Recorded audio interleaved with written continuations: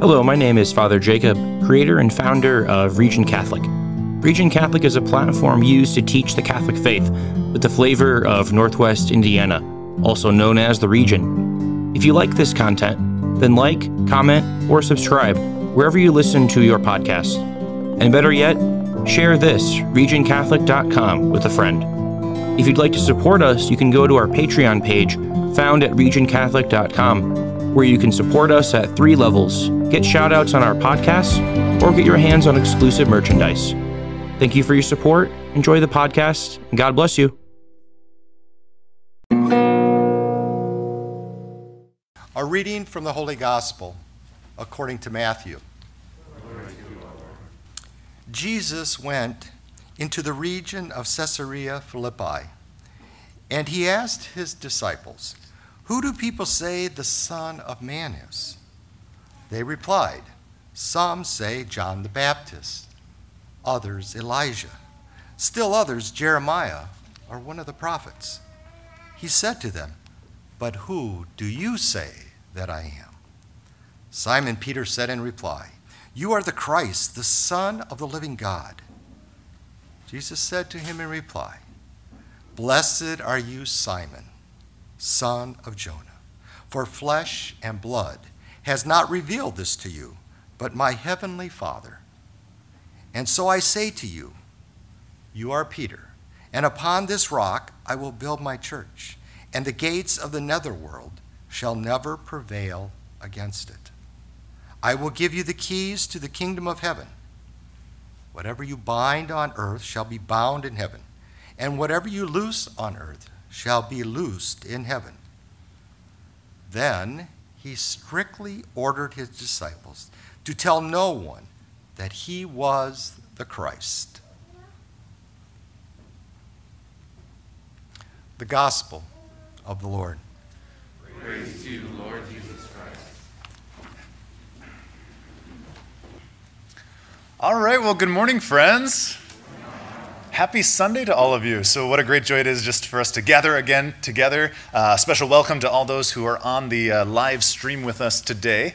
And just knowing that the Lord continues to bless us even in the midst of trials and difficulties.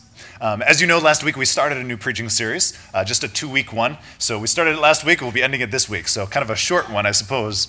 But the series is called Unbreakable. Looking at when we do encounter difficulties and when life is tough, how do we respond? Do we waver? Do we doubt? Do we just fall away? Do we give up? Or do we allow ourselves to have that unbreakable spirit, that unbreakable faith, knowing that the Lord draws us near? And so last week, if you remember, we talked about, especially in those moments that, we just feel like we're falling on our knees, we're pleading with the Lord for something, and it sometimes seems like God is silent. And so instead of wavering and doubting, we have to recognize what Jesus is doing in that moment, right? The fact that Jesus is trying to purify our intentions and trying to actually increase and enlarge that desire that we have. And so in that regard, it may seem like God is silent, but he is with us and he is in our midst and he is at work in ways that we can never even imagine. And so that's why we don't want to waver and doubt, but that's why we want to persevere. So to have that persevering faith.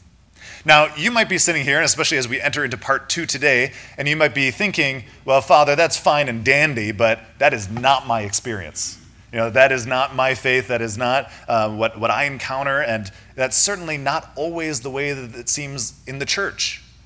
And so you might be thinking, okay, well, so maybe I'm not unbreakable. Maybe I'm actually very fragile. So where does that leave me? And I think this is important for us to recognize that even if we personally feel like we waver or we doubt, that Jesus has given us something that doesn't waver or doubt. And that is the beauty of the church herself. Now, once again, you can be sitting there, you can be thinking, well, you know what? Once again, in my experience, I see my fellow Christians and they don't always act very Christian towards me. Or I see my fellow Christians and they don't always act very Christian towards others. What about all the various things that we have seen in our church with human weakness and human failure and just all kinds of different situations and crises that have occurred throughout these 2,000 years of history? What about that? And I think it's okay for us to be in that place. But we have to remember that why we are Catholic. And I'll give you a little hint. It's not because all Catholics are always the perfect image of God's love and mercy in the world. That's not why we're Catholic. No, we're Catholic because the church was established by Jesus Christ himself, who never disappoints. So even though we may be disappointed in our fellow brothers and sisters, Jesus Christ is the same yesterday, today, and forever. And so that is a solid foundation that we can trust in. That is an unbreakable foundation that we can trust in. And so in that regard, we remember that Jesus Christ draws us close to God, that he gave us the church to impart this divine life that he wants to give to us so that we can grow in holiness and we can be a light to the world. And this is why today's gospel is so amazing.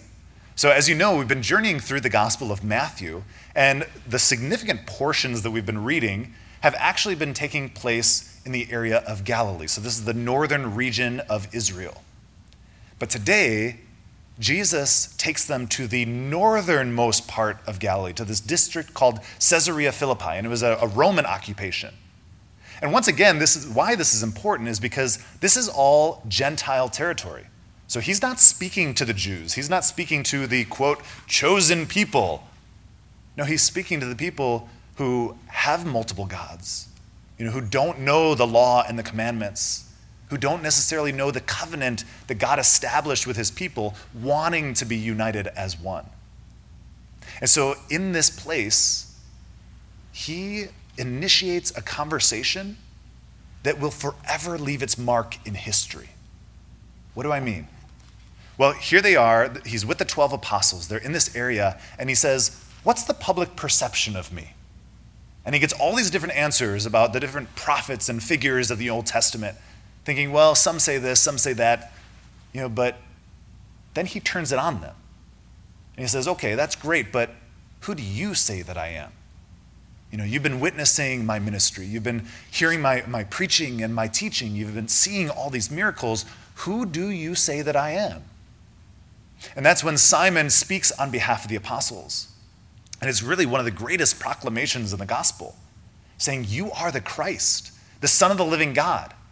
So basically what he says is, you are the anointed king that we are all yearning for. You're the long-awaited Messiah. You are the Savior of the world. And Jesus praises him. But then he does something else. He changes his name and then gives him the keys of the kingdom. Now, there's a lot that we could unpack just in this passage alone. I mean, this is the very establishment of the church, it's the establishment of the papacy, it's the establishment of the authority that's given in reconciliation to bind and to forgive sins. So there's so much that we could actually talk about. But what I really want to hone in on is his name.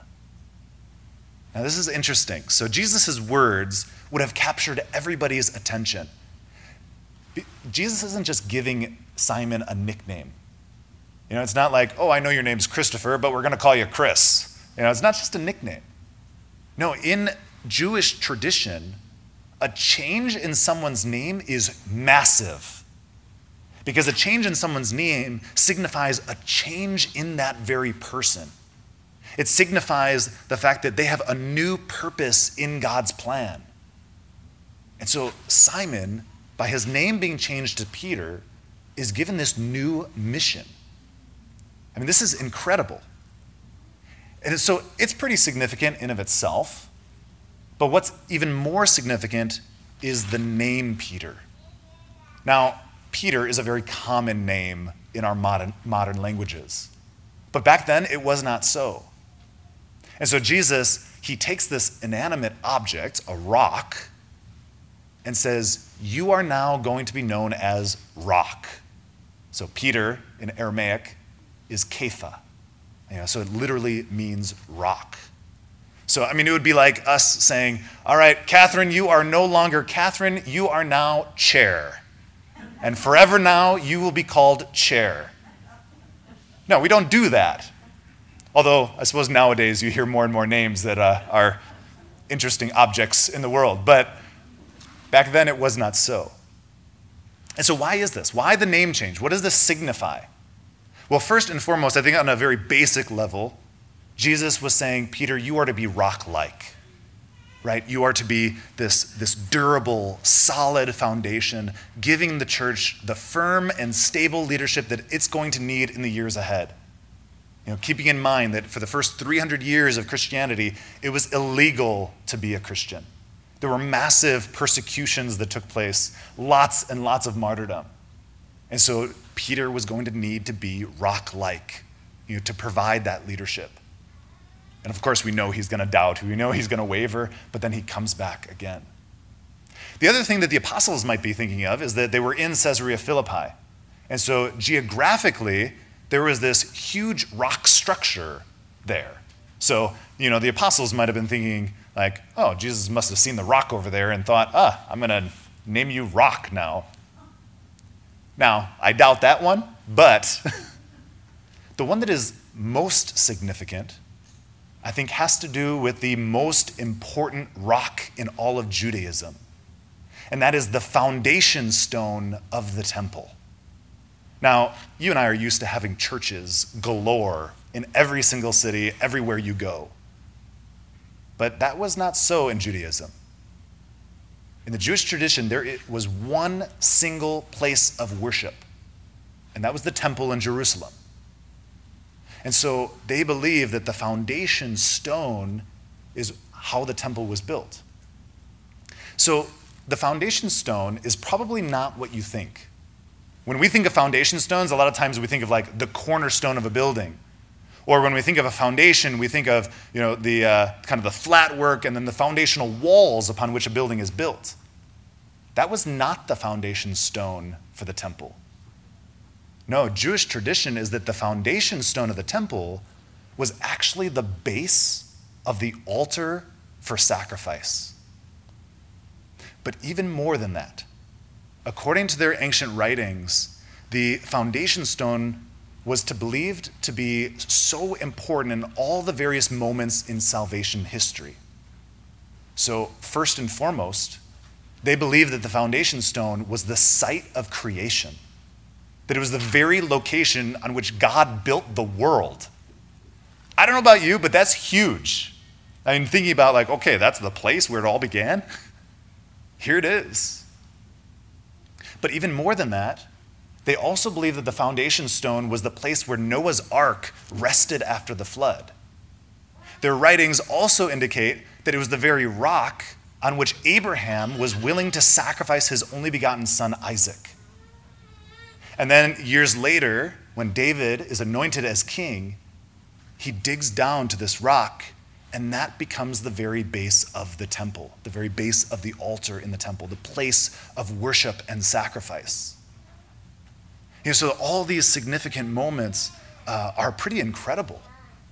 But then there was one more thing that they believed.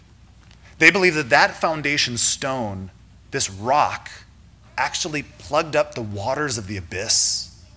That essentially what it did was it was this seal for the pit of death and destruction, keeping demonic forces at bay.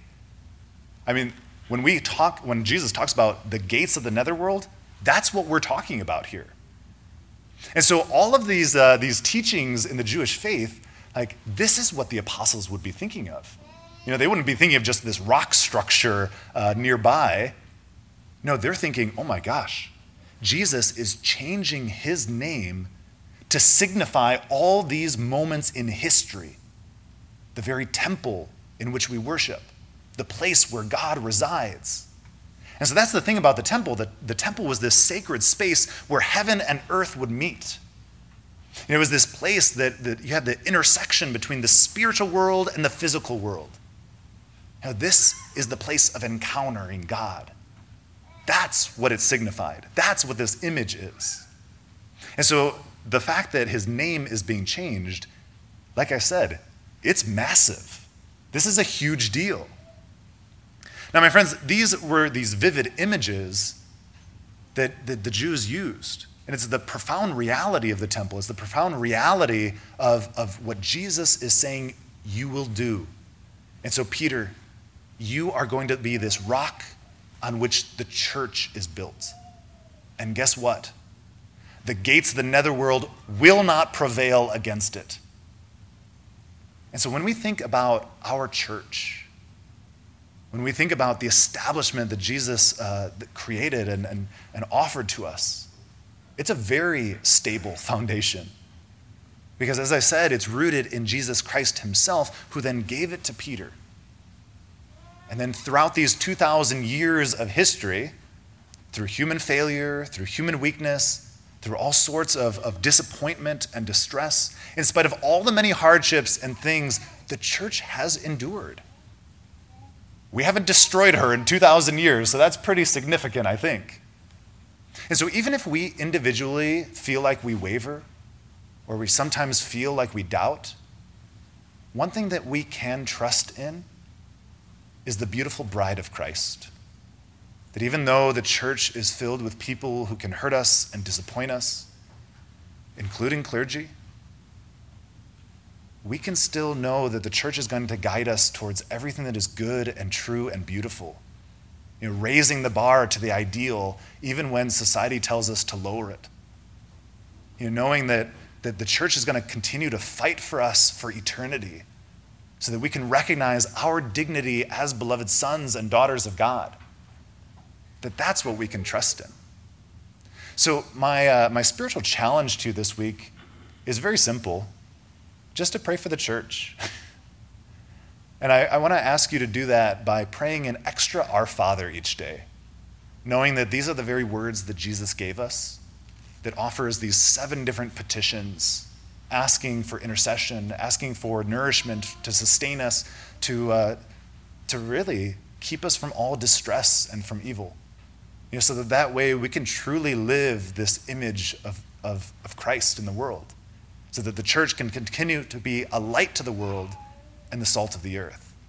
And so what we know is that even though there's trial and distress and doubt, the gates of the netherworld shall not prevail against her.